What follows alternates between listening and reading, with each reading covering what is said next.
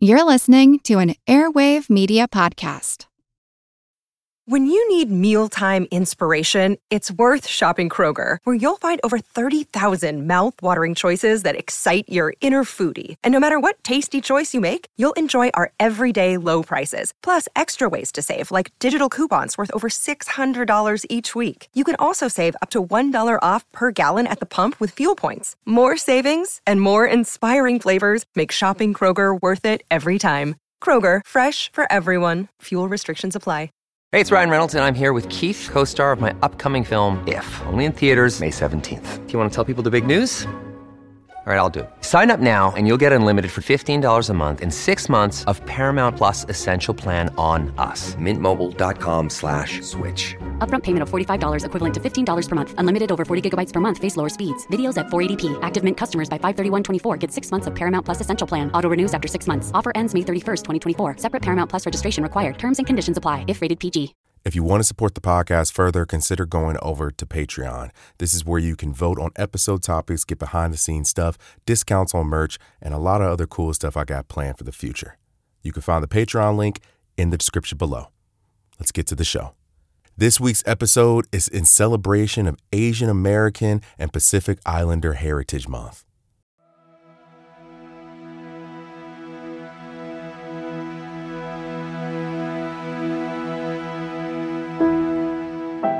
This week's episode is about a princess, and any princess story begins the same way.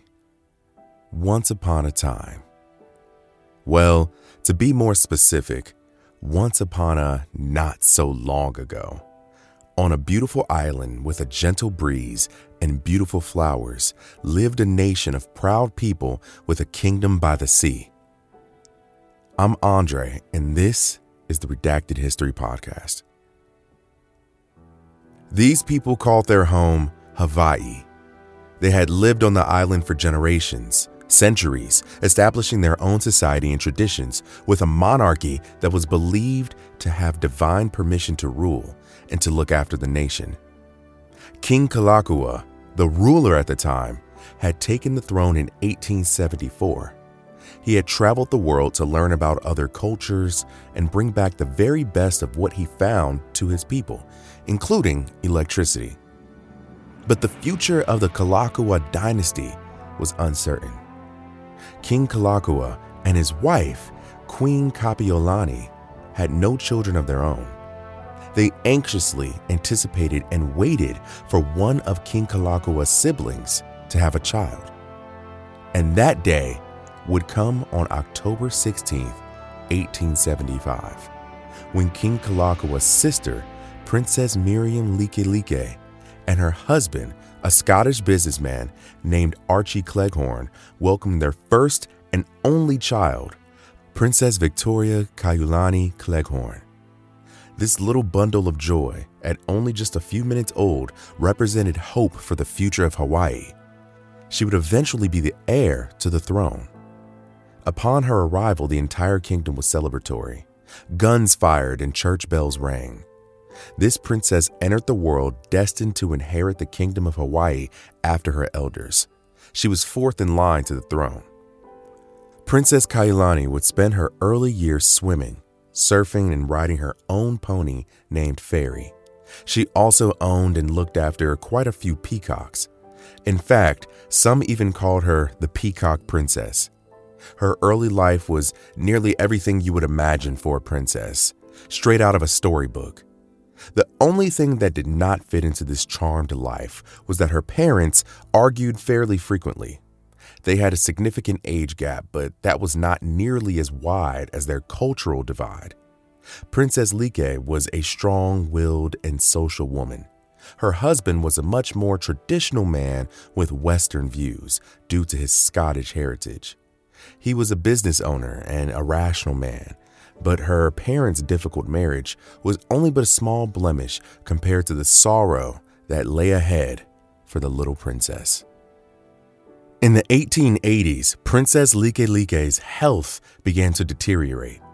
At this point, Princess Kaʻiulani had already lost people close to her, including her governess, Marion Barnes, and her godmother, Princess Ruth Kealikolani.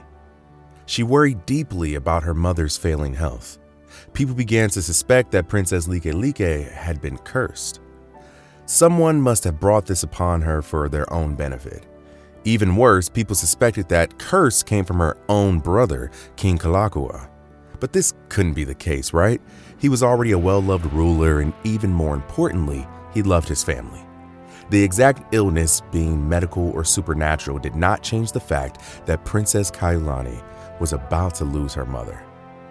In her final moments, Princess Likelike requested to see her daughter. She was only 11 years old. When she arrived, she saw her mother laying in bed, a shell of her former self.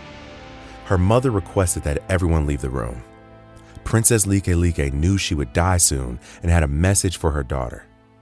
Princess Kaʻiulani listened closely as her mother delivered a prophecy to her. Princess Likelike had to tell her child that she saw a future for her that went against everything she believed, that her daughter would never marry, and that she would never take the throne. The throne that she would be the heir to eventually. Princess Kaʻiulani's head was spinning. Should she believe in her mother's prophecy or dismiss it? The next day, on February 2nd, 1887, Princess Likelike died of unknown causes at the age of 36. There was a funeral in her honor, which, of course, was a very sad occasion. Even a volcano that had been erupting on the Big Island, killing and devastating some of the local Hawaiians, stopped not long after Princess Likelike's death.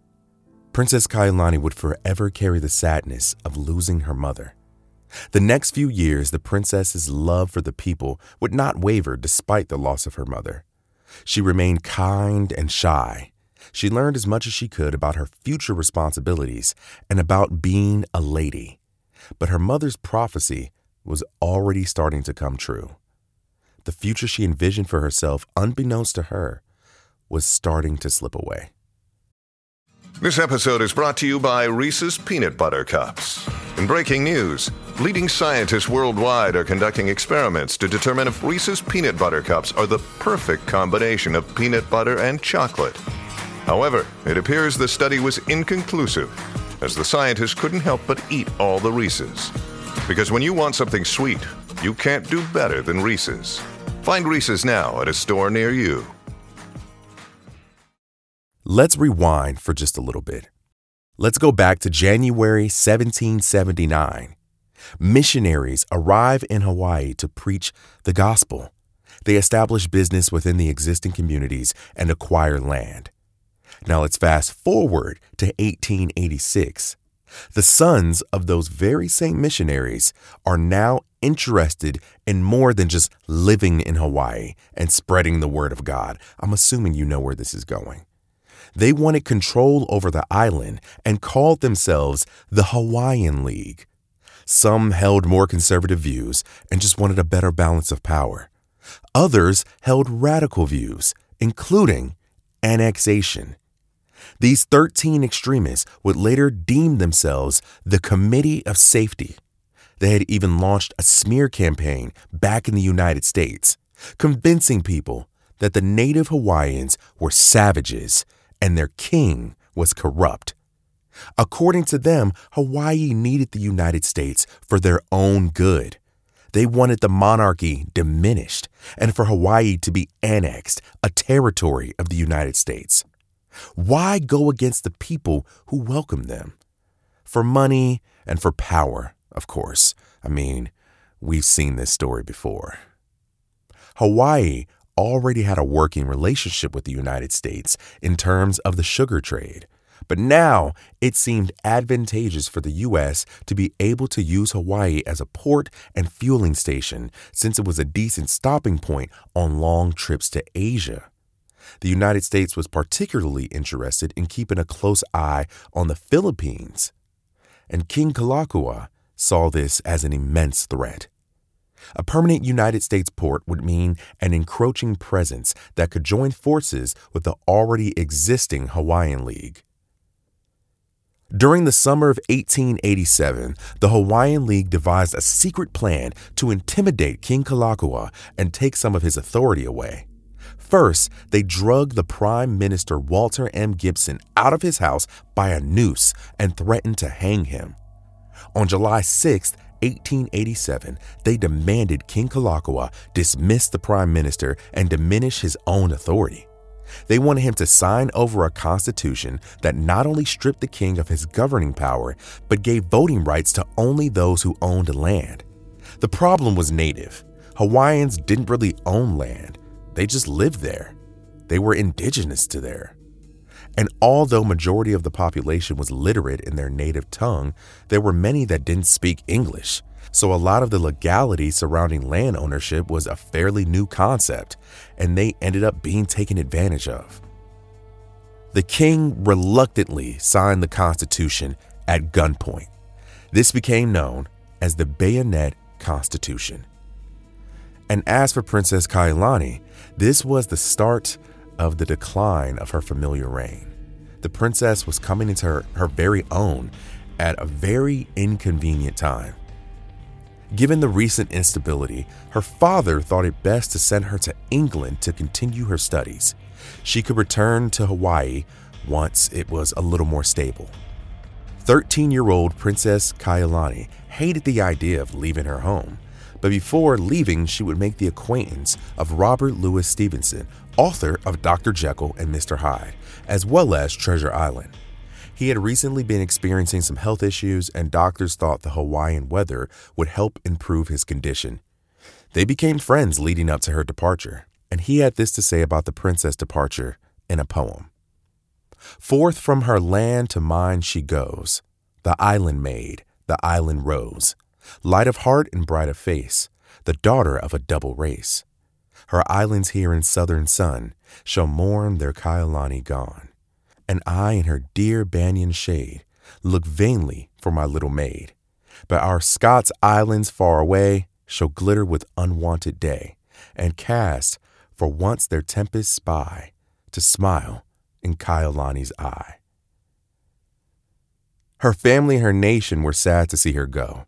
She would miss them equally. Hawaii was the only home she knew these past 13 years of life, and on the day of her departure, after saying farewell to the island of Hawaii, she retreated to her quarters in tears. She was told that she would only need to stay in England for a year, but what she described as an exile would last much longer. England was a huge contrast to Hawaii. The winters were cold and harsh, and it wasn't exactly the most diverse place. She often worried about her country and was incredibly homesick. But in between her worrying, she still managed to focus on her studies. She wanted to learn more about world history, as well as perfect her French and German. She also possessed an artistic talent thought to have come from her mother that grew during her time in Europe. The first year passed, and the princess would not return home. The situation in Hawaii was only getting worse.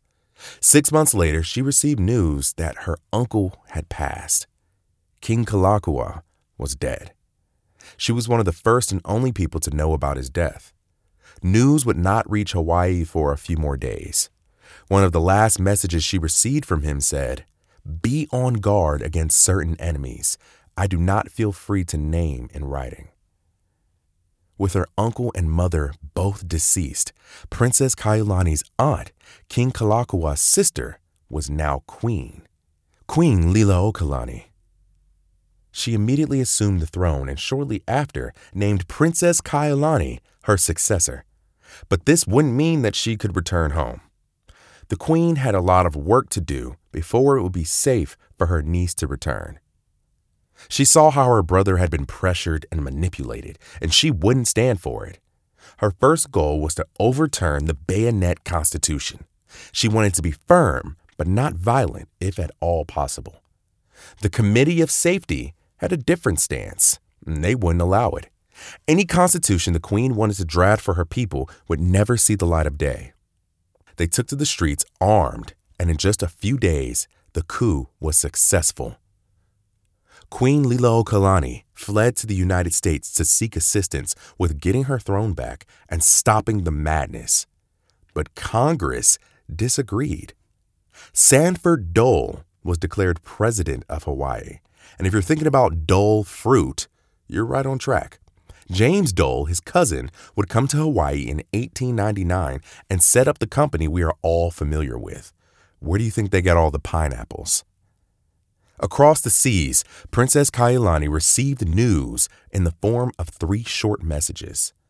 They read, Queen deposed, monarchy abrogated, breaking news to Princess. Another day is here, and you're ready for it. What to wear? Check. Breakfast, lunch, and dinner? Check. Planning for what's next and how to save for it? That's where Bank of America can help. For your financial to-dos, Bank of America has experts ready to help get you closer to your goals. Get started at one of our local financial centers or 24/7 in our mobile banking app. Find a location near you at bankofamerica.com/talktous. What would you like the power to do? Mobile banking requires downloading the app and is only available for select devices. Message and data rates may apply. Bank of America N.A., member FDIC. But she could not just sit back and wait for the tide to turn in their favor. She had to get involved in the fate of her nation. But who would listen to her? Barely 17, Princess Kaʻiulani made up her mind that she was going to go to America as the voice of Hawaii. She was taking her plight directly to the President of the United States. At the start of this adventure to America, the president was still Benjamin Harrison, but Grover Cleveland had recently been elected. Again. Fun fact, Grover Cleveland was the only president and is the only president in United States history to serve 2 non-consecutive terms. He was first elected in 1885 and then again in 1893, where we find Kaʻiulani now. His inauguration would take place on March 4th, 1893, and the princess would set foot in New York on March 1st of the same year. When she arrived in New York City, the streets were buzzing with news of her arrival. The press, of course, was there to greet her. Most of them were just dying to see what she looked like in person, to hear, were the rumors true? Was she a savage or was she a princess? Ah, good old racism. Now, Princess Kaʻiulani was not much of a public speaker. I mean, if we're being honest, public speaking is a pretty big fear for most of us already. So try to imagine a second that you're 17 years old in a state you've only ever passed through, hundreds of miles away from home, and you're there in front of a crowd of reporters who doubt you can even speak their language. And you're standing there hoping that the message you deliver is enough to get their attention, and not just their attention, but the president's attention. Princess Kaʻiulani chose the following words. Unbidden, I stand upon your shores today, where I had thought so soon to receive a royal welcome. I come unattended except for the loving hearts that have come with me over the winter seas. I hear that commissioners from my land have been for many days asking this great nation to take away my little vineyard. They speak no word to me and leave me to find out as I can from the rumors of the air that they would leave me without a home or a name or a nation.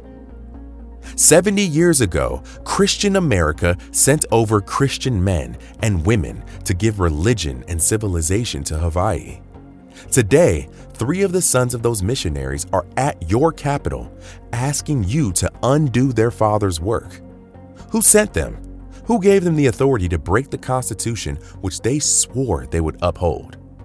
Today, I, a poor, weak girl with not one of my people near me, and all of these statesmen against me, have the strength to stand up for the rights of my people. Even now, I can hear their wail in my heart, and it gives me strength, and I am strong. Strong in the faith of God. Strong in the knowledge that I am right. Strong in the strength of 70 million people who in this free land will hear my cry and refuse to let their flag cover dishonor to mine. After her speech, the media was pleasantly surprised. She went on a small tour, taking interviews and photographs in an effort to get people talking about the situation in Hawaii. But there were some people back home who had their suspicions. Maybe she wasn't on a tour just to help Hawaii. Maybe she was on a tour to help herself and to prove herself the better fit for the throne. The Committee of Safety wanted Princess Kaʻiulani on the throne because they felt like she was useful enough as a figurehead and would be easy to control. So her taking initiative to speak on behalf of Hawaii in the United States only added fuel to the narrative. But this couldn't be further from the truth. Princess Kaʻiulani was there for one reason, and one reason only. On March 9th, President Grover Cleveland withdrew the Treaty of Annexation and appointed a man named James Henderson Blunt as a special commissioner to investigate the situation in Hawaii.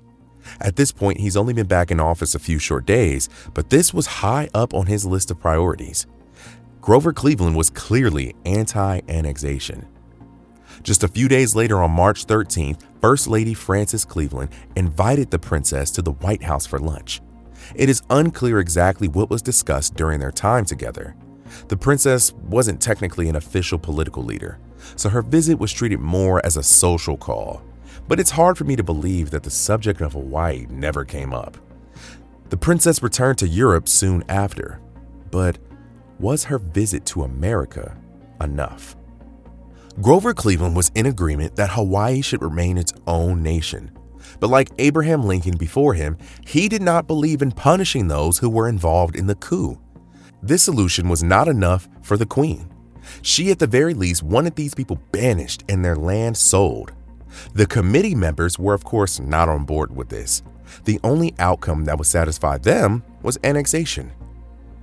In 1894, they fought against any loyalists who wanted to bring back the monarchy and reestablish the Queen's power. They shot at U.S. warships that arrived to have them removed, and they imprisoned or killed anyone who went against their wishes. They used Hawaiian citizens as leverage and told the Queen they would free anyone jailed if she agreed to sign over her power and relinquish her throne. She felt obligated to save her people and agreed to the terms. And in January 1895, they arrested her and put her on house arrest. News of the worsening situation in Hawaii consumed Princess Kaʻiulani, and she frequently became very sick, her health deteriorating, experiencing migraines and other various illnesses. The stress was literally killing her. Her father would join her in Europe, and together they would explore for a while before settling in France. Although Princess Kaʻiulani seemed a little happier having her father around, the stress and her health continued to pose a concern. Her condition would only worsen when she and her father learned that her sister Annie from her father's previous marriage suddenly died at the age of 29. While in France, Princess Kaʻiulani and her father became good friends with their neighbors. They invited her to a bazaar in the hopes that it would lift her spirits. They would be able to have fun, shop, and even watch a movie. But she would be unable to make it due to a debilitating migraine that morning. And there was no way for her to know this at the time, but her neighbors would also not return from that bazaar. The bazaar would burn to the ground after a projector caught fire. 126 of the attendees were killed, the majority of which were women. The entire building was made of wood, with very little windows and poorly marked exits. People died not only by the flames, but by being trampled or crushed by the crowds. It is hard to imagine that Princess Kaʻiulani could have been among the deceased. Not long after this close call, Princess Kaʻiulani decided that she must return to Hawaii. Against her aunt's wishes, in spite of the danger she felt in her heart, that returning home was the right thing to do. The fire occurred May 4th, 1897, and by November of that same year, the princess returned to the shores of Hawaii once again. She also stopped in D.C. on the way to Hawaii to see her aunt, who was still advocating for their people. It had been years since they last saw each other. If you recall, in the beginning of the episode, when her father originally sent her to England, she was only supposed to be gone for a year. But at this point, she had been gone for 8 years in total. When she arrived on the island, she was greeted with cheers. Hawaii's daughter had returned, bringing more hope with her. The same hope she gave the nation when she was just a baby. But things were much different now. It was looking more and more like her mother's prophecy was going to come true. But what about the part about her never being married? Well, there were definitely rumors. She, after all, was very beautiful and fairly eligible depending on how you look at it. I mean, she wasn't married, but her mind was otherwise occupied. Anyone that she was rumored to have been seen could not hold a candle to the love in her heart for her country. Not even her cousin David, who it was suggested at one point should marry her to preserve the monarchy. That April in 1898, the United States would enter the Spanish-American War. Now, what does that have to do with Hawaii exactly? Well, Spain at the time was ruling over the Philippines. There was now an even stronger case for the annexation of Hawaii for military reasons, so the U.S. Navy officially set up shop in Hawaii. The princess put on a brave face for her people, but she was detested, seeing the American soldiers and sons of those missionaries taking over the island. Many people of Hawaii were still loyal to the monarchy. They sang songs and performed tribute to honor the Kalakaua dynasty. But hope and loyalty were just not enough. During the summer of 1898, the paperwork was rushed through Congress to annex Hawaii. And on August 12, 1898, under the presidency of William McKinley, Hawaii officially became a U.S. territory. A heavy sadness lingered over the island, the feeling of a dark cloud, void of music and tradition. The princess did not attend any events celebrating the annexation. She couldn't even stomach the thought. In the early hours of the morning, the Queen returned to Hawaii just before the annexation was made official. She was greeted by a large crowd of sad faces. They cried together and conducted a funeral for the passing of Hawaii. They mourned together. Hearts were completely broken. The Hawaiian flag was no more. The story doesn't exactly end there. The princess and the queen still wanted their people to have the same rights as anyone else, even if they were forced into this arrangement. When the U.S. sent over a small team of commissioners to inspect the new territory, the queen made it a point to make appearances wherever they traveled on the island.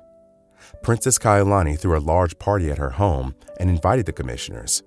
No, I'm not sure what kind of dinner they were expecting, but the princess was hosting an elaborate luau, filled with all of the natural beauties, music, and delicacies of Hawaii. She sat everyone together, both Americans and Hawaiians. The dinner was an overall success. They were misinformed about the people of Hawaii.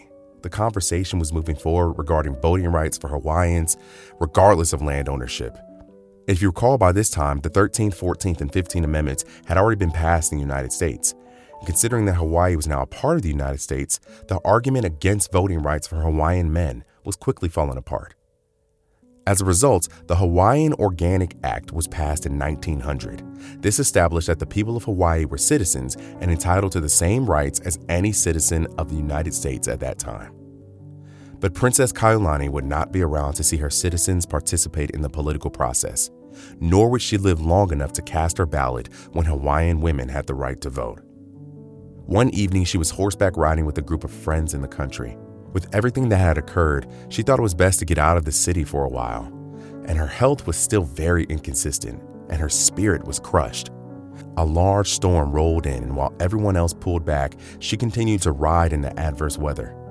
Princess Kaʻiulani would become very sick with pneumonia as a result and would not recover.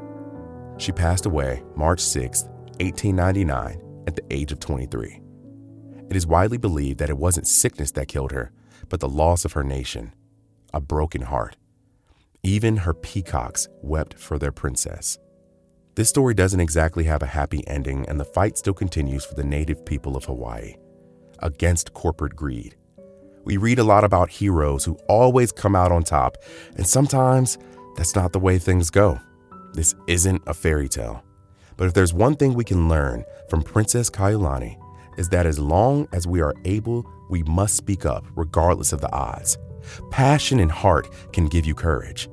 Don't just fight to win. Fight for what's right. Long live Kaʻiulani, Hawaii's last princess. Until next time.